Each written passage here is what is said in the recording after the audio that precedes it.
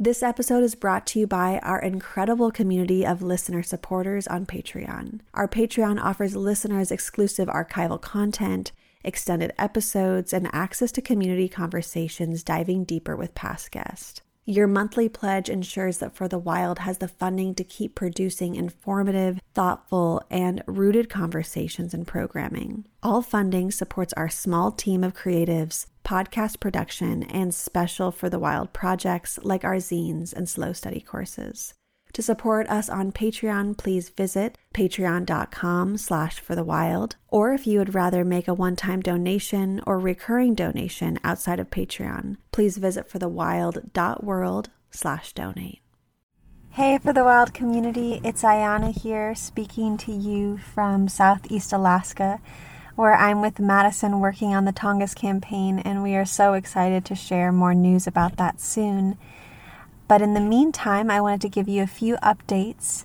One, we are really excited to launch our conversation with Jade Begay from our Earth Day event to Drip subscribers. So if you haven't subscribed already, head over to d.rip/for-the-wild. We really need your support to continue producing this podcast. You get to be engaged with the podcast and get little goodies, so head over if you haven't already and sign up. Also, this month is staff picks, and this episode is chosen by Molly Lebove, our beloved media director. It was a cosmic blessing to have Molly brought into For the Wild's family, and we are so grateful for her. So we hope you enjoy, and now on to the show.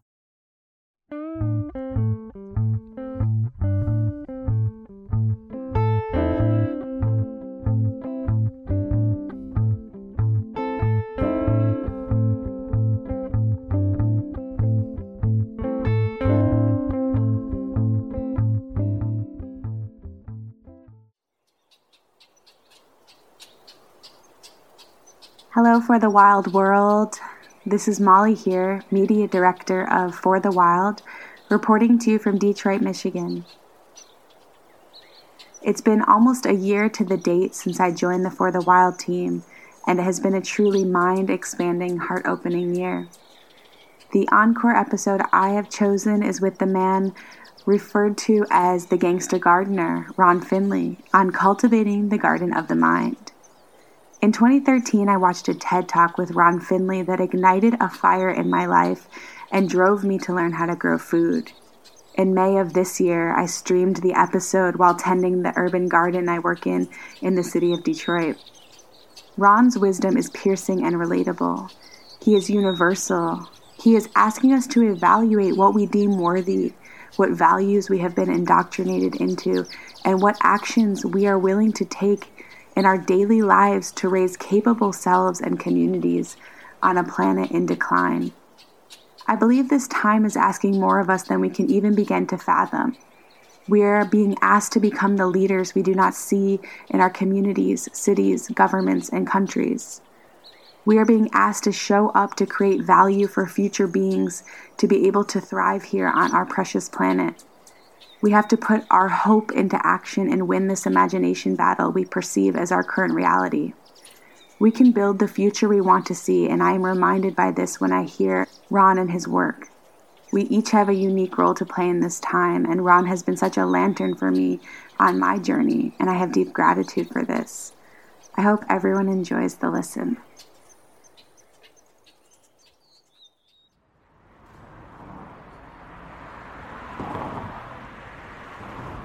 I want people to be self-sustaining. That's gangster to me.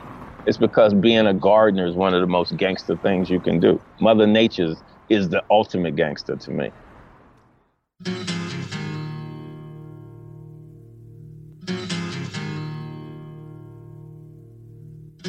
The silence is broken by somebody crying, trying to be heard, never a word.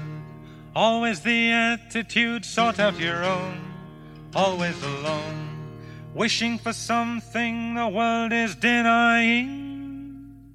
Out in the wilderness somebody's crying.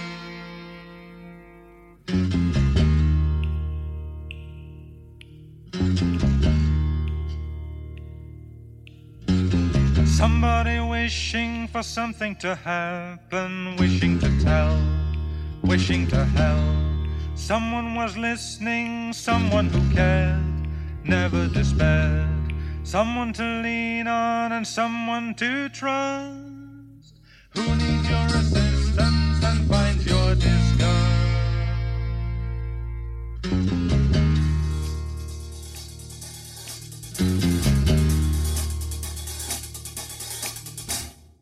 Hello and welcome to For the Wild podcast. I'm Ayana Young. Today we are speaking with Ron Finley. Ron is a creative phenomenon, a gangsta horticulturalist with a strong vision for community gardening and changing culture. Nicknamed the Gangsta Gardener, Ron Finley planted organic vegetables in the parkway in front of his South Los Angeles home, and a revolution was started. Ron's belief that gardens build communities has blossomed into a quest to change how we eat. Today, Ron's mission is changing the composition of the soil and communities around the world through the Ron Finley Project. When he is not speaking, you can find him in the garden. Well, welcome, Ron. I really wish that we could be sharing this conversation with our hands in the soil in one of the gardens you tend. But that being said, I'm so delighted to have you on the show today. Hi, how are you? So recently, I've had the pleasure of being in dialogue with a number of vibrant farmers working for land liberation and food justice in their local communities. And one of the lessons that really rang true in my conversation with both Leah Penniman of Soulfire Farm in Grafton, New York, and Malik Yakini hailing from Detroit is that every community has their own needs and desires, and every community deserves to actualize their unique self-determined solutions. So your home turf is South Central Los Angeles, and I'd like to begin by asking you to share how your work has evolved in relationship and dedication to your specific community. I consider the whole world my community. I don't set trip. I'm accepting everybody who wants to change this design of what we're dealing with right now. So no, I don't, it's not a specific thing. I mean, I literally travel around the world. Right now, I'm speaking to you in the middle of a park in Memphis, Tennessee. We all need the same thing, period. I don't care where you're at. We all need shelter. First and foremost, we all need air. It's the single most important thing to your life that nobody seems to think about because they figure it's here until you need it. To me, I don't treat this like that. I don't treat this like, oh, I'm over here and you're over there. No, we all as humans need the same thing. Yeah, absolutely. That's a great point. So many of us don't think about air or water even. At all. I'll ask the question, around the world, from Denmark to Compton, California, and I'll ask, what's the single most important thing to your life? And people will say, oh, love, my kids, God, my husband, my wife, my cats. But nobody, generally 0.0002 might say oxygen, air.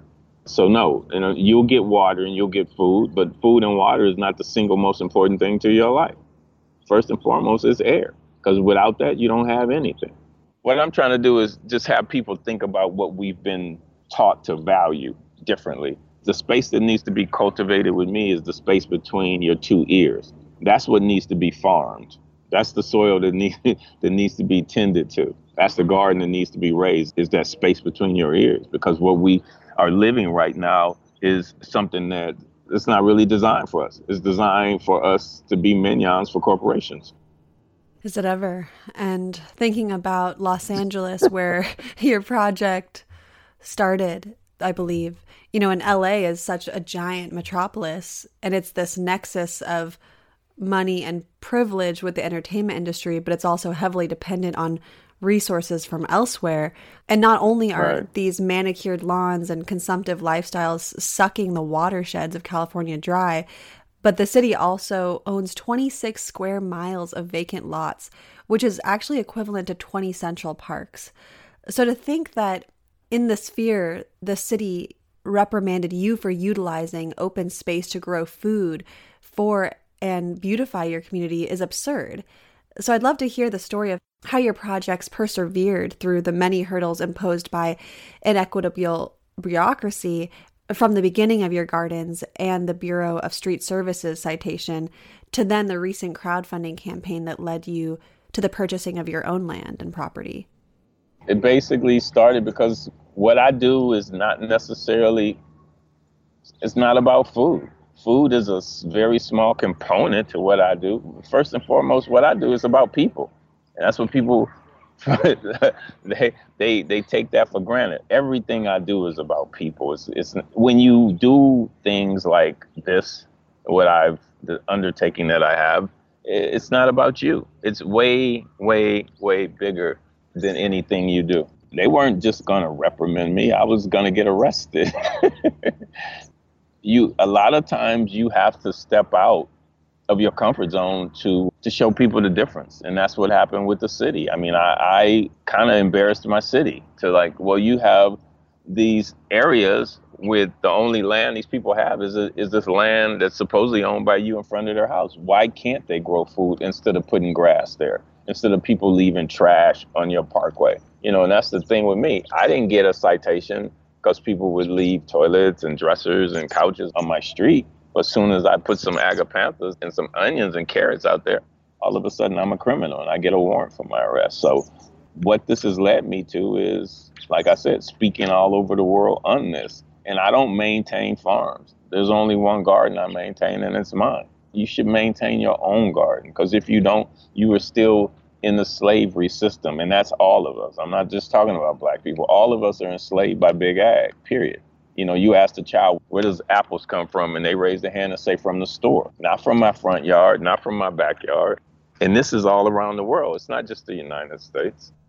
When I spoke to Malik Yakini a few weeks ago, he said something along the lines of, quote, local food tastes great, but it won't end white supremacy, end quote. And I thought about this when I read about your visions for the Ron Finley Project and how your projects foray growing food into freedom.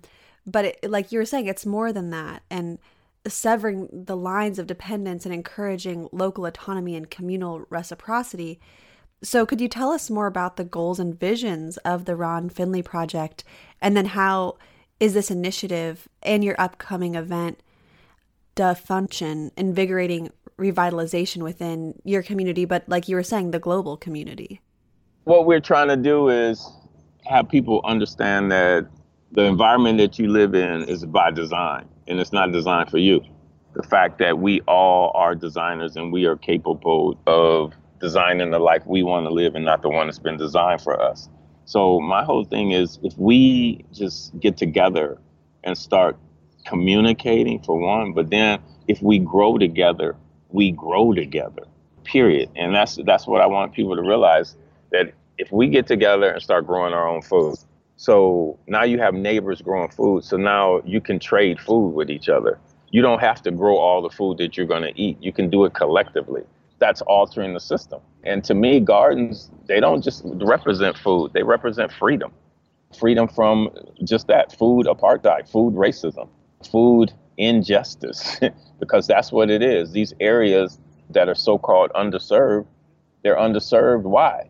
Because they're underserved. That's the only reason. Why all of a sudden, when the complexion of the community changes, there's cafes and fresh food and juice bars and coffee shops everywhere, and everything's convenient. It's the same city. It's the same street. It's the same trees, the same storefronts, but all of a sudden the complexion changed. And I want people to realize all of this is by design. And I got to address a bunch of mayors like that. It's like these underserved communities are underserved because you're not serving them until it benefits you. And then people don't realize the billions of dollars that are being made from poverty, or the delusion of poverty. That we have companies, fast food companies, diabetes centers, these drugstores in our neighborhoods that are making billions and billions of dollars off of people's suffering, off of people's misery. So if there's no money in these communities, how are they making all this money in these communities? How are the slumlords living in different parts of the community like Beverly Hills and Palos Verdes if there's no money in these communities? It's a delusion. Yeah, so you're saying that these... sound like you sound like I shook you. Well, I really it touched me the way you explained it, how these slumlords living in these served communities, these communities of privilege, and they're making the money off communities that are said to have nothing, that are said to be in the, like you said, the illusion of poverty. So what you're saying is that the system keeps these communities impoverished, but they keep them impoverished because they're actually making money off of it. You're damn right being like that. Yeah, you got the diabetes centers, they get $1 billion in fines and they can pay it like with one swipe of a credit card. Yes, it's by design and no one sees it like that. When you look at the population like African Americans, what are we, 13% in the world or something? So how we have the highest rates of every disease that there is? How's that possible? How are our numbers in prisons more than anybody else's? How is that possible? And we're one of the smallest percentages in the United States of America. It's racist, and it's been racist. It has to change. When you go into these communities also, the rents are higher. The food is more expensive. And it's things like that. If we get a bank loan, we pay more percentages on the bank loan, if you're able to get one.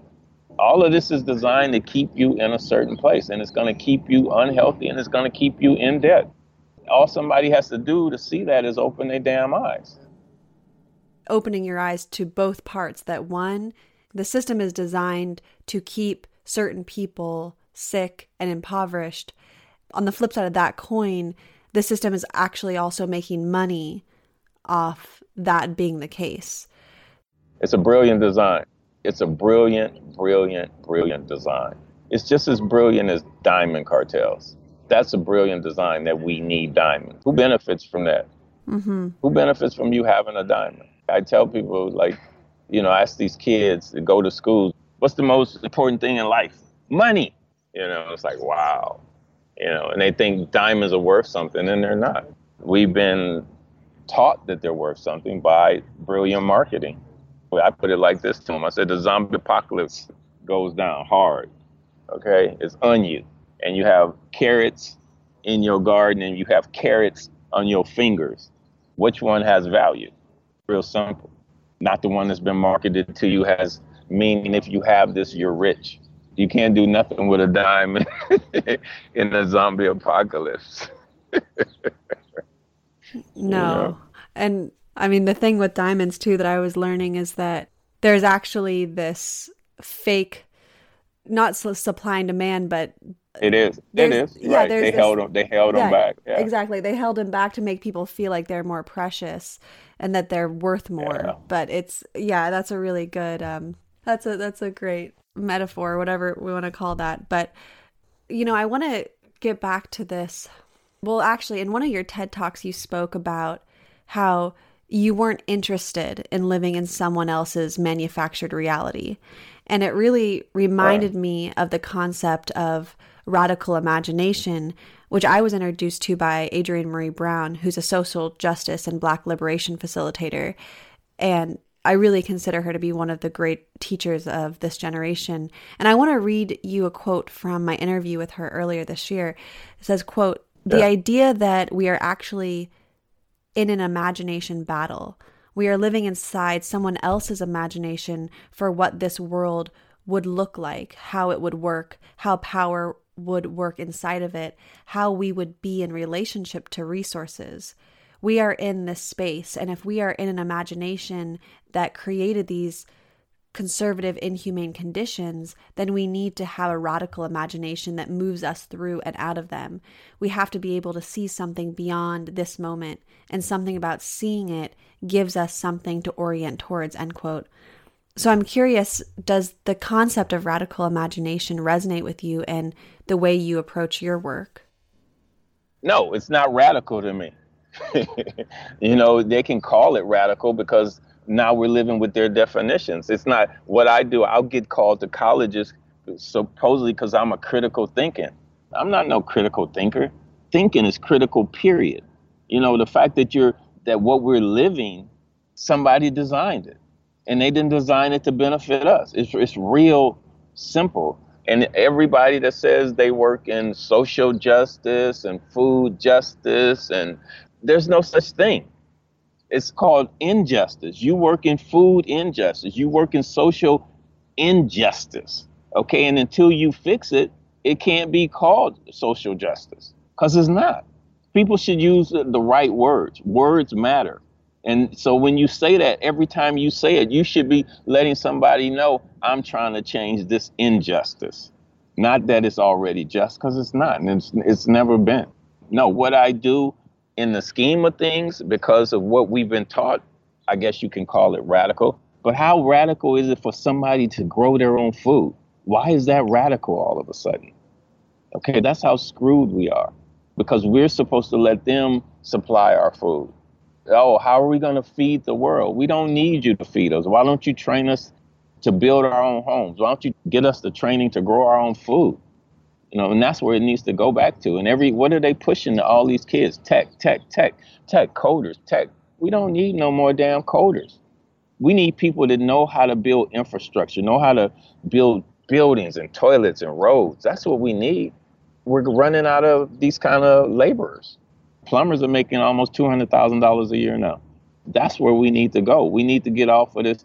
Yeah, we need tech, but not to the point where you have infrastructures suffering.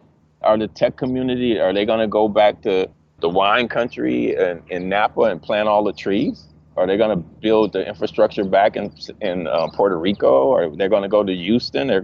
No, we need people that literally touch things and know how to build things. We need bricklayers that not only know how to lay bricks, they need to know how to make bricks. Who's training these people?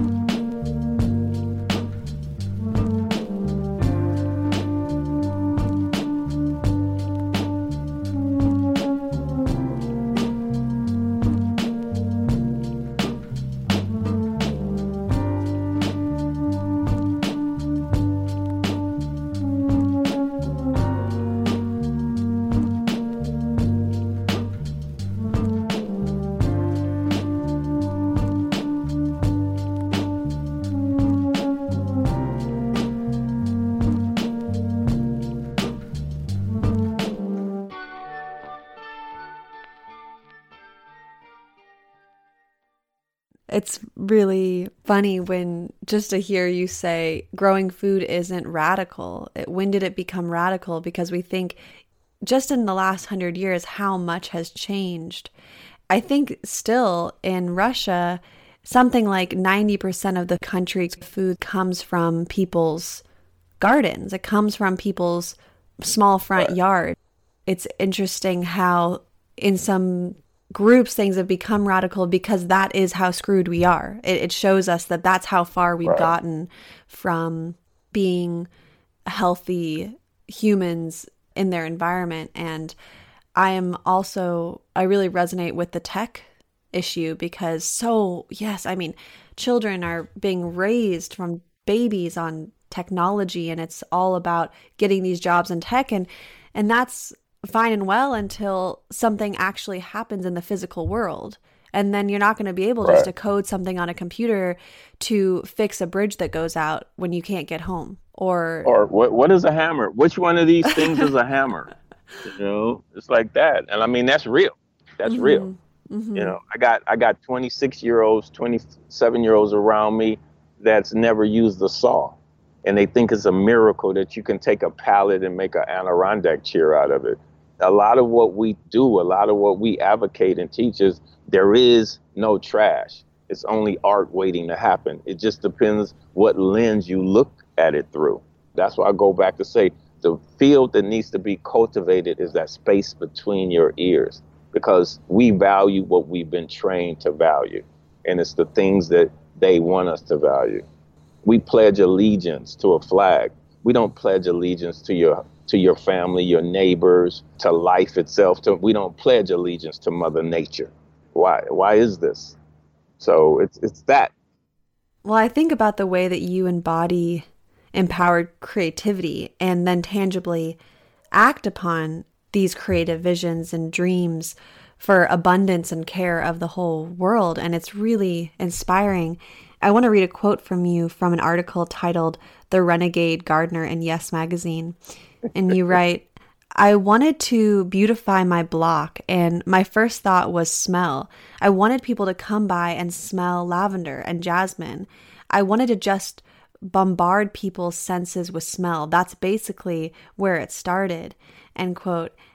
And so I'm intrigued to ask you how you see beauty or gardening as an art form, as an antidote for the manufactured monotony and intentionally oppressive design of cities, especially in certain neighborhoods, and how tapping into the beauty, the art, the tangible senses, how that just shifts the entire space.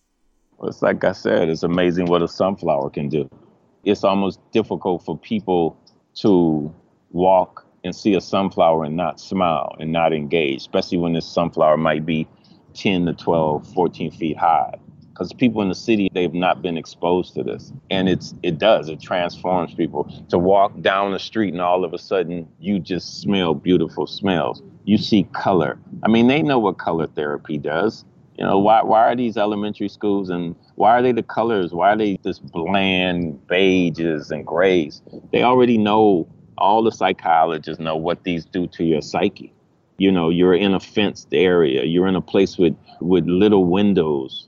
You know, you're already confined. So a lot of times you look and it's like, wow, these kids, they're already in prison. So when they go to prison, it feels like normal. So it's like, but I have a real simple saying, it's beauty in, beauty out. If you put beauty into a space that has none, that's what you're going to get out of it. It's the same thing that you put into your body. If you put healthy, nutritious, vibrant, alive food in your body, that's what you're going to get instead of the dead things, instead of the chemicals that we are putting into our bodies. And that's what my garden in front of my house is one of the biggest social experiments that you could do, because it shows how all of a sudden people see concrete and asphalt and trash. And then you see this, whoa, this is an almond tree. This is a banana tree in the middle of South Central on the street with fruiting bananas on it. It's amazing how people interact with this. I have people that literally go out of their way just to walk by my garden because as they know it changes constantly. All these things are known. I mean, they have studies on all of this. You know, they know how gardens affect people when they're in prison, how these guys have a purpose now and the violence goes down. They have all of this. They know all this. So why don't we have gardens in every school in America, in the world? Why don't we have them in every prison on the planet? Why? Why don't you already know? I mean, and plus you're giving somebody a trade and a life skill. I mean, everywhere as far as I'm concerned, everybody on the planet needs to at least know how to grow food, just like we know how to breathe, just like we know how to walk. We should know how to grow food, or at least where it comes from. We're in this world now that all you have to do is tap a button and they send you a box of food with how much salt and pepper you should have and how long you should cook it. And there's no effort. And to me, all of this stuff is making us deaf, dumb, and blind because we're not using our intuition. We're not using our senses. Absolutely. And I think what you said at the beginning of our conversation, the space between the ears, how that space is being co-opted and controlled so that we do lose our senses, our sense of intuition, our sense of beauty, our sense of smell, our sense of color, all of these things that you've been bringing up. Again, it's by design, and it helps whoever we, corporate capitalism or however we want to call it, be able to have control over people as just being consumers to keep the system going. When you think about it, you think about, okay, you have a child, right? He was given or she was given Similac, which had too much estrogen in it to start with. First thing, as a child, as an infant. Then they go to school. This might be the only meal they get all day. They might get 2 meals in school, something for breakfast and something for lunch, with this food-ish. So their brain's not going to develop the way it's supposed to because they're not getting the nutrients that they need. And their body's not going to develop. But then you keep flashing all of these riches in front of them. And if you need this kind of car and you need this diamond and you should smoke and you should drink and you should do this. And it's like, okay, where am I getting the facility? Where am I getting the money to do all this? Where am I going to do this? So this kid, he can't compete in school. Everybody, the whole college, that's another story with me. You can't compete in life. You haven't been taught any knowledge. You've been educated, which means you've been indoctrinated. So what are you going to do? Because you need these things that they showed you that if you're a successful person, this is what you have. You have this. You're going to go to crime. And where are you going to wind up? In a facility. And that's what's happening in these neighborhoods. I call these schools incubators to the prison industrial complex. Because what is a prison unless you have people in it? We need people in prison because look at how many industries prison supports. Think about it. Just do a deep dive in your head and think about how many industries incarceration supports. From vehicles to clothing to bed linen to food to electronics to courthouses to bailiffs to judges. I can go on and on and on and on. Do you think they're going to stop that? You were touching on this earlier, but to dive deeper, how do you see urban nature and gardens and skills intersecting with the atmosphere of state violence in inner cities and the prison industrial complex? What we have to do is let people know that it's a setup, and you don't even know it's a setup. You're right in it, but it is a setup. All the media that you hear, the ads, drink this, hey, drink, and you got athletes and you got entertainers sponsoring these sodas that, they know cause diabetes and everything else. And if you're cool, you'll drink this. If you're cool, you'll do this. People have to have the knowledge of self to realize that they've been played and they need to wake up. It's like with me, I tell people, I'm not, people, oh, are you doing gardens here? Are you doing gardens there? I'm like, no, I'm not doing nobody's garden. Do your own damn garden. I was like, I'll help you, but I'm not the help. Because if you don't physically know how to do it yourself, you're still in the system. I want people to get out of the system. I want people to be self-sustaining. That's gangster to me. People wonder where that whole gangster gardener came from. It didn't come because I'm some ex-gangster or ex-gang member. No, it's because being a gardener is one of the most gangster things you can do. Mother Nature is the ultimate gangster to me. So that's where that came from. Being self-sustaining, that's gangster. And that's what I want people to see. They don't know they're being manipulated. They fall in all these celebrities and rappers and who's promoting being alcoholics. And you see a lot of them, they become alcoholics from what they were promoting. How much land was taken like that throughout history? How are we going to change that is just that. We have to change it with value of self. That's how it's going to change.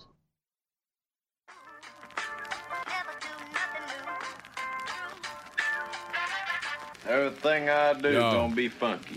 Writing scriptures applies to the ones I idolize. Like there's a way to find a lane, a lamp, but I'm just another brother with the name of rhyme. Some other spitting mutter in the name of that. The competition inscribed in the battling of torture. The pride I wish I wasn't, but I can't always be the guy that needs to be blind to the weeds effects inside, breathing easily. And all those beliefs that were recently mistaken by the feet and where they're really leading me and being ropes in the deep. Decency, choking how I think. Increasingly, a host of things that needs to be addressed within the complex of my polarized sets. I smoke, I confess to all the moments I forget, stuck upon the crutches of the dumb sex. While at home, I find them met with everything I'm needing. Stroking pets, but truth be told, I'm still coping with his death. Oh shit.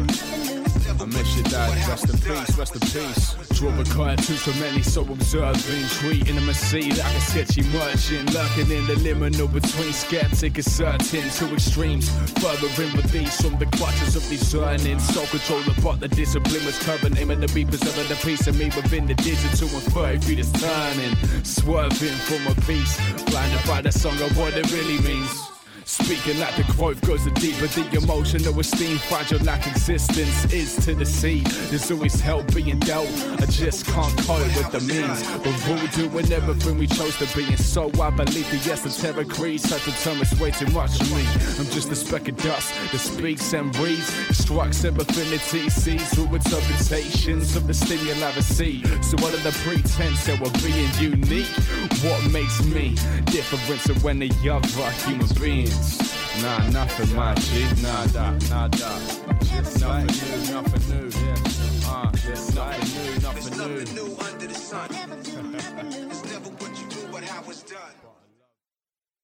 You briefly mentioned college and said that you weren't going to get into that right then, but I'd love to give some space for that.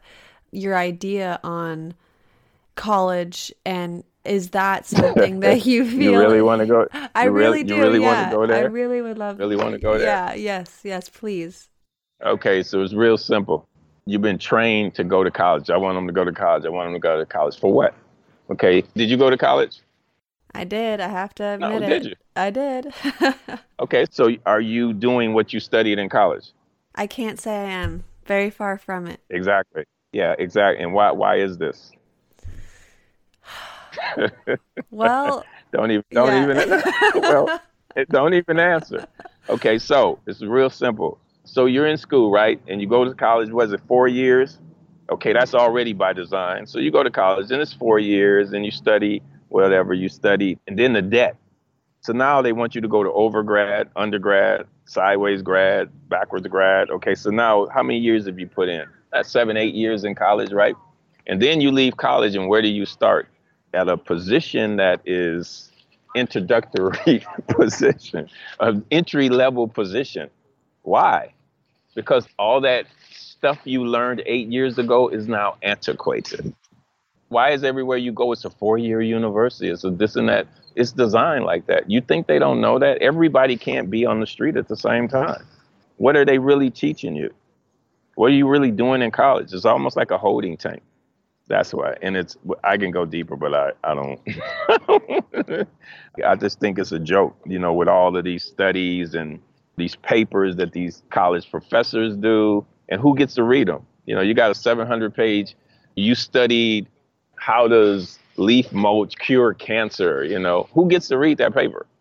Nobody. But how much money did it cost? Somebody spends several millions of dollars just for you to do this paper that maybe 2 people are going to read. So to me, it's a scam. Some things, you need college, doctors or whatever. Yeah, there's certain things that do, but it's a lot of things you don't need college. And most people who've gone, they're not doing what they went to college for because they wound up realizing, I hate this. I don't want to do this. And there's not the jobs. People, exactly. They go to college for 4 years, 6 years. I mean, get their master's degree and they come out and they don't have jobs for what they've studied. I have some guys that were working with me and they went to school for it. They studied all that tech coding. They can't find a job, even in that. And that's where everything's going to. Mm-hmm. Yeah, the jobs aren't there. And then the debt is so large from college and then you can't find the job. And again, this is another setup like you've been talking about, keeping us in the system, keeping us indebted. And then I just want to touch on what you said about the college papers. I've been doing some major research into the restoration industrial complex of forest ecosystems and trying to break into the forestry industry. And it's incredible because these papers on whether that's replanting of redwoods or what you said about the mulch or whatever it is, it doesn't even matter. But all of these papers, they're not even accessible. You actually, if you're just a regular person who does want to help replant a forest, you can't even get to that paper, or you have to spend an exorbitant amount of money to buy that paper. But to even find that paper, you almost have to be in this exclusive group to even know where to find it, and then to find it, and then you have to pay for it. And then it's written in such a way that is so, honestly boring most of the time, or so convoluted or so tangled up that it doesn't just allow somebody to read it and then get the information and then do the task, even if it's for something good. And so it's really fascinating how university, colleges, the system, how, all of those pieces actually keep us so far from being self-sufficient, from being connected to our lands, from being connected to one another. Yep. It is this really massive barrier. And You sound exhausted. yeah. I'm just thinking about all the papers that I've been trying to read and all the ways that just trying to break into the systems that hold so much power. And it's really, it's fascinating, especially talking to you as well. And you're putting a flashlight on all these corners that are the barriers that are keeping the flow happening. And so it brings up a lot of frustration. People don't think about it like that because we haven't been trained to look at it. Our whole thing is look through everything, question everything. Who's benefiting? Where's the money? Who gets the money? That's what we've been taught to value. We have not been taught to value Mother Nature. This planet. We have not been taught to value this planet, or it wouldn't be as trashed as it is right now. What do we value? That's how this whole system works right now. It has to change. Well, thinking about power and privilege in Los Angeles, specifically, we talk a lot on the show about how the burdens of this time are overwhelmingly and unrightfully placed on the backs of those who didn't create the problem in the first place. And while neighborhoods, say in South Central, are in no way responsible for regenerating the entirety of LA, there's without a doubt leadership and solutions from communities that is greatly needed to light the way forward. Yet the money and the resources are by and large held in other parts of the city. Like, you were talking earlier about the slumlords. Look at Los Angeles, and there's this huge wealthy entertainment industry. So I'm wondering if you see any opportunity for harnessing or funneling the power or privilege or resources, say, from the entertainment industry as an example, to support Black leadership for regenerative future in LA specifically. You can. It's highly possible, and you have some celebrities that are doing, their share, but you have some they're holding on to their purse strings really tight and don't see it as beneficial to them. Everybody should be able to breathe. There's enough food for everybody to eat. Everybody. The world's mightiest country. Why is there people dying in the street from hunger? Why is there people dying in the street from exposure? Why do we have kids in prison for life? Yes, it can be fixed. And the whole thing is, a lot of people, I made this money. I'm not just giving it to you. And again, it's because of what someone values.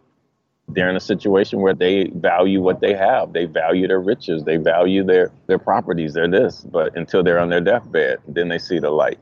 Man's greed instead of man's need. What you were bringing up earlier about being self-sufficient and not relying on, let's say, a celebrity, hoping that a celebrity opens up their purse strings or values people's lives or the earth or whatever it is. But instead of relying on that and just being a part of the whole nonprofit industrial complex or basically, I'm glad you called it that.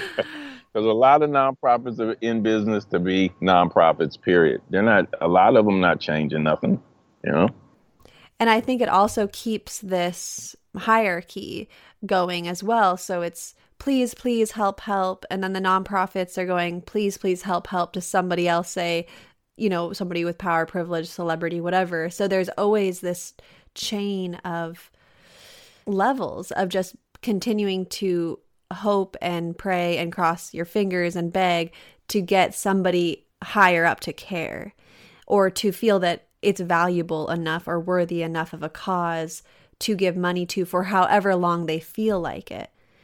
And It doesn't create self-sufficiency. It doesn't create value. It doesn't create autonomy. It doesn't create freedom. It actually just creates the system to continue to be hierarchical. So I really am enjoying how you're talking about stop trying to get it from this other place.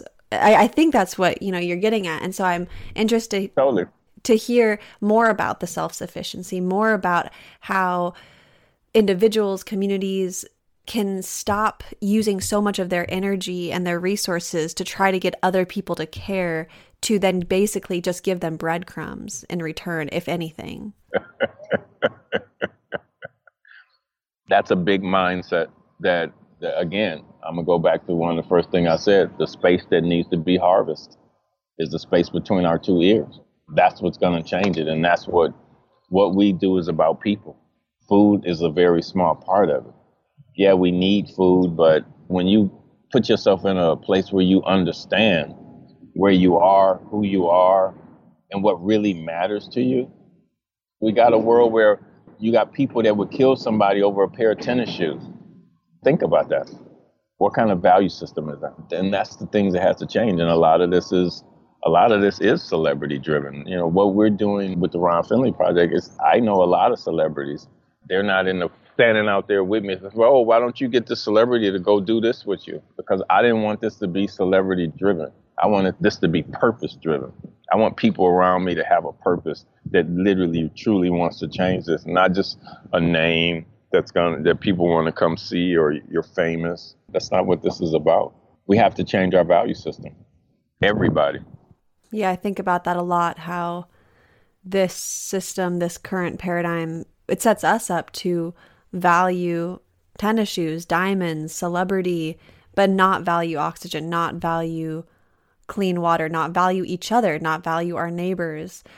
Like you were saying earlier, we pledge allegiance to the flag. We don't pledge allegiance to even the person who lives next door to us. We don't pledge allegiance to the creek that runs down a couple miles away. So yes, this value system it is the crux. It's the crux of everything. But who has thought about that? Has anybody thought about that? No. No one thinks like that. And that's why you're a critical thinker. That's not critical. That's real.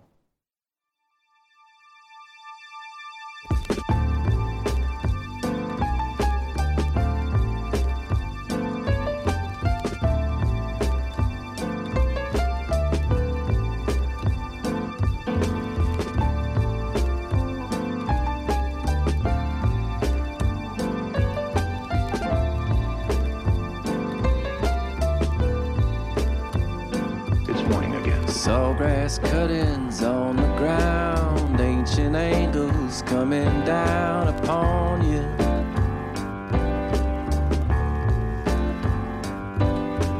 Count the pledges, fill the glass, mind the ledgers when you ask the sponsor.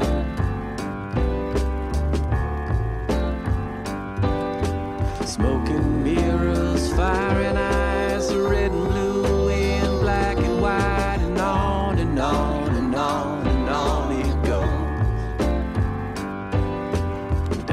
Friends, the old cowhands are crushing cans with their new friends, and everyone is showing grit and character. Carolina, Ohio, they don't mind if you don't know exactly how they feel about this experiment. Smoking mirrors, firing eyes, everyone's got fine advice, and on and on and on and on it goes. Spin the heavies, dim the lights, all hell's coming loose tonight, but it's all just part of the show. Where were you standing when the sirens start to sing? Out on the lookout for the damnedest thing.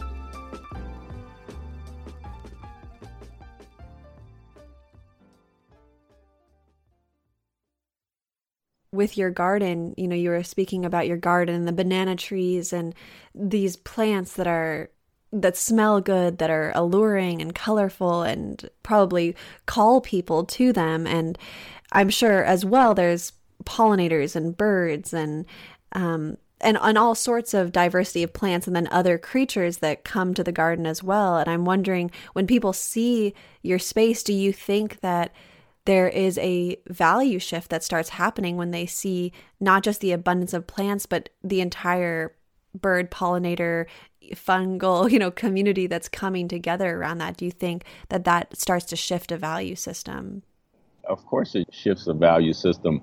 You realize that we're not here alone, that everything on this planet and the planet and everything is alive. Everything around you is alive. And you were saying about the plants calling you.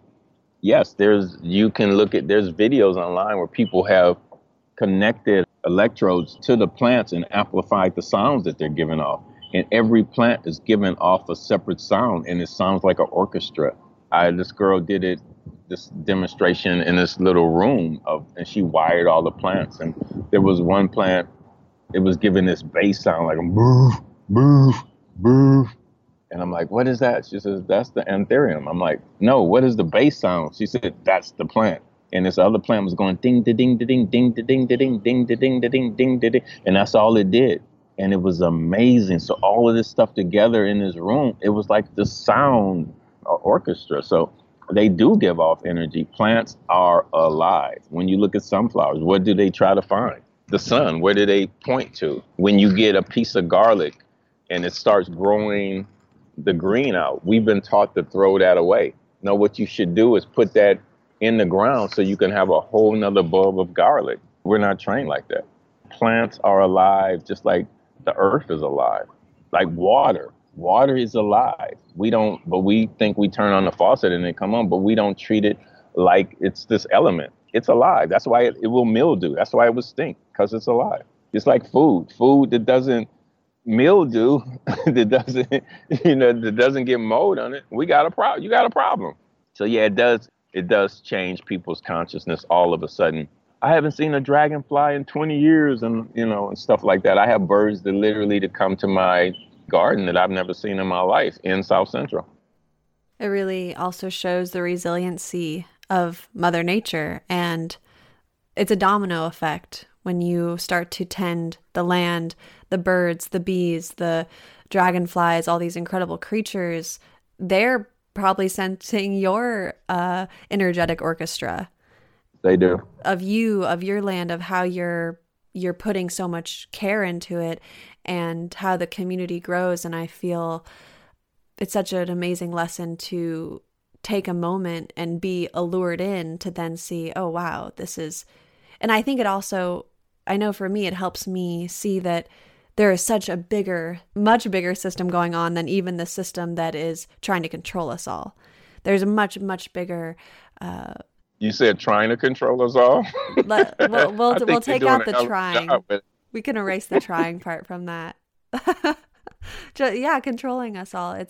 I'm honestly really imagining what your garden must look like and how people, like you said, people just walking down the street and smiling when they see a sunflower. I mean, these are really powerful acts that, because we don't value them and because we're so infiltrated by commercials, social media, it takes us away from that power. So I love all that you've been sharing with us. And I know that you're really busy on the road. And so perhaps we can wrap up the conversation with just, if you could share with us, what's the next year look like for you? How can people get involved? What kind of support are you calling in for your projects? And yeah, how can people learn more?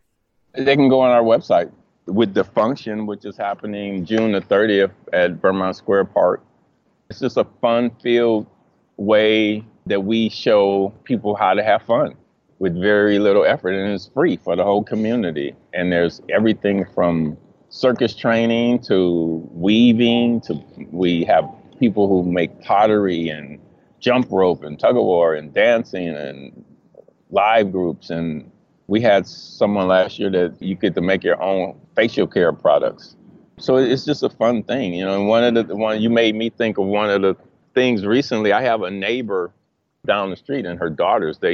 I have this hut, a twig hut they call it, that's been built on the street, right on the street. And they come, you know, they used to come in and play with their dolls and different things. And then all of a sudden, I noticed all my blackberries would be missing, and they would come early and eat all my blackberries. But just last week, they came by and they brought a friend, and they just ran and started eating nasturtiums out of the garden. And I asked her, I said, "What have you created?" She says, "I didn't do this, you did." You know, and it made me think all of a sudden that I got these young girls that are running to the garden to eat flowers out of the garden. So yeah, it could happen. Again, it goes back, beauty in, beauty out. I literally get to see a change that I've had a hand in making, and I'm honored by that.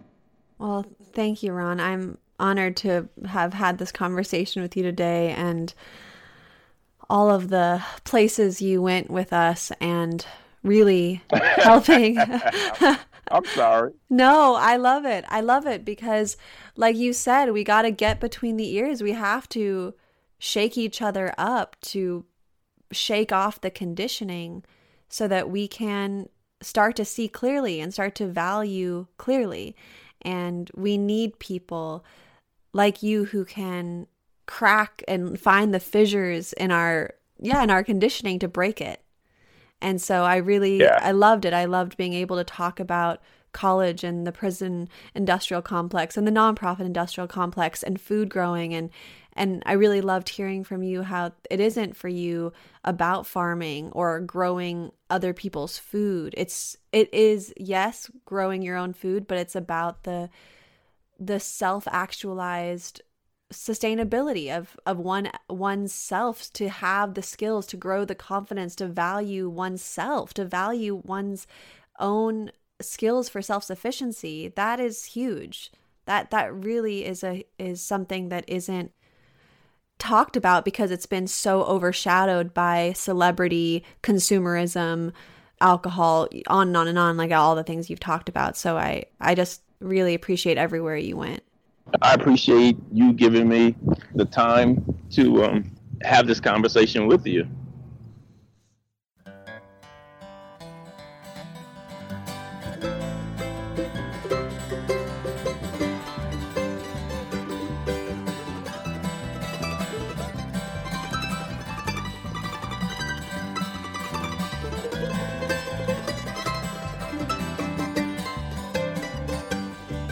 It's high on a mountain, the warm winds are blowing, and where the winds are blowing to, there ain't no way of knowing.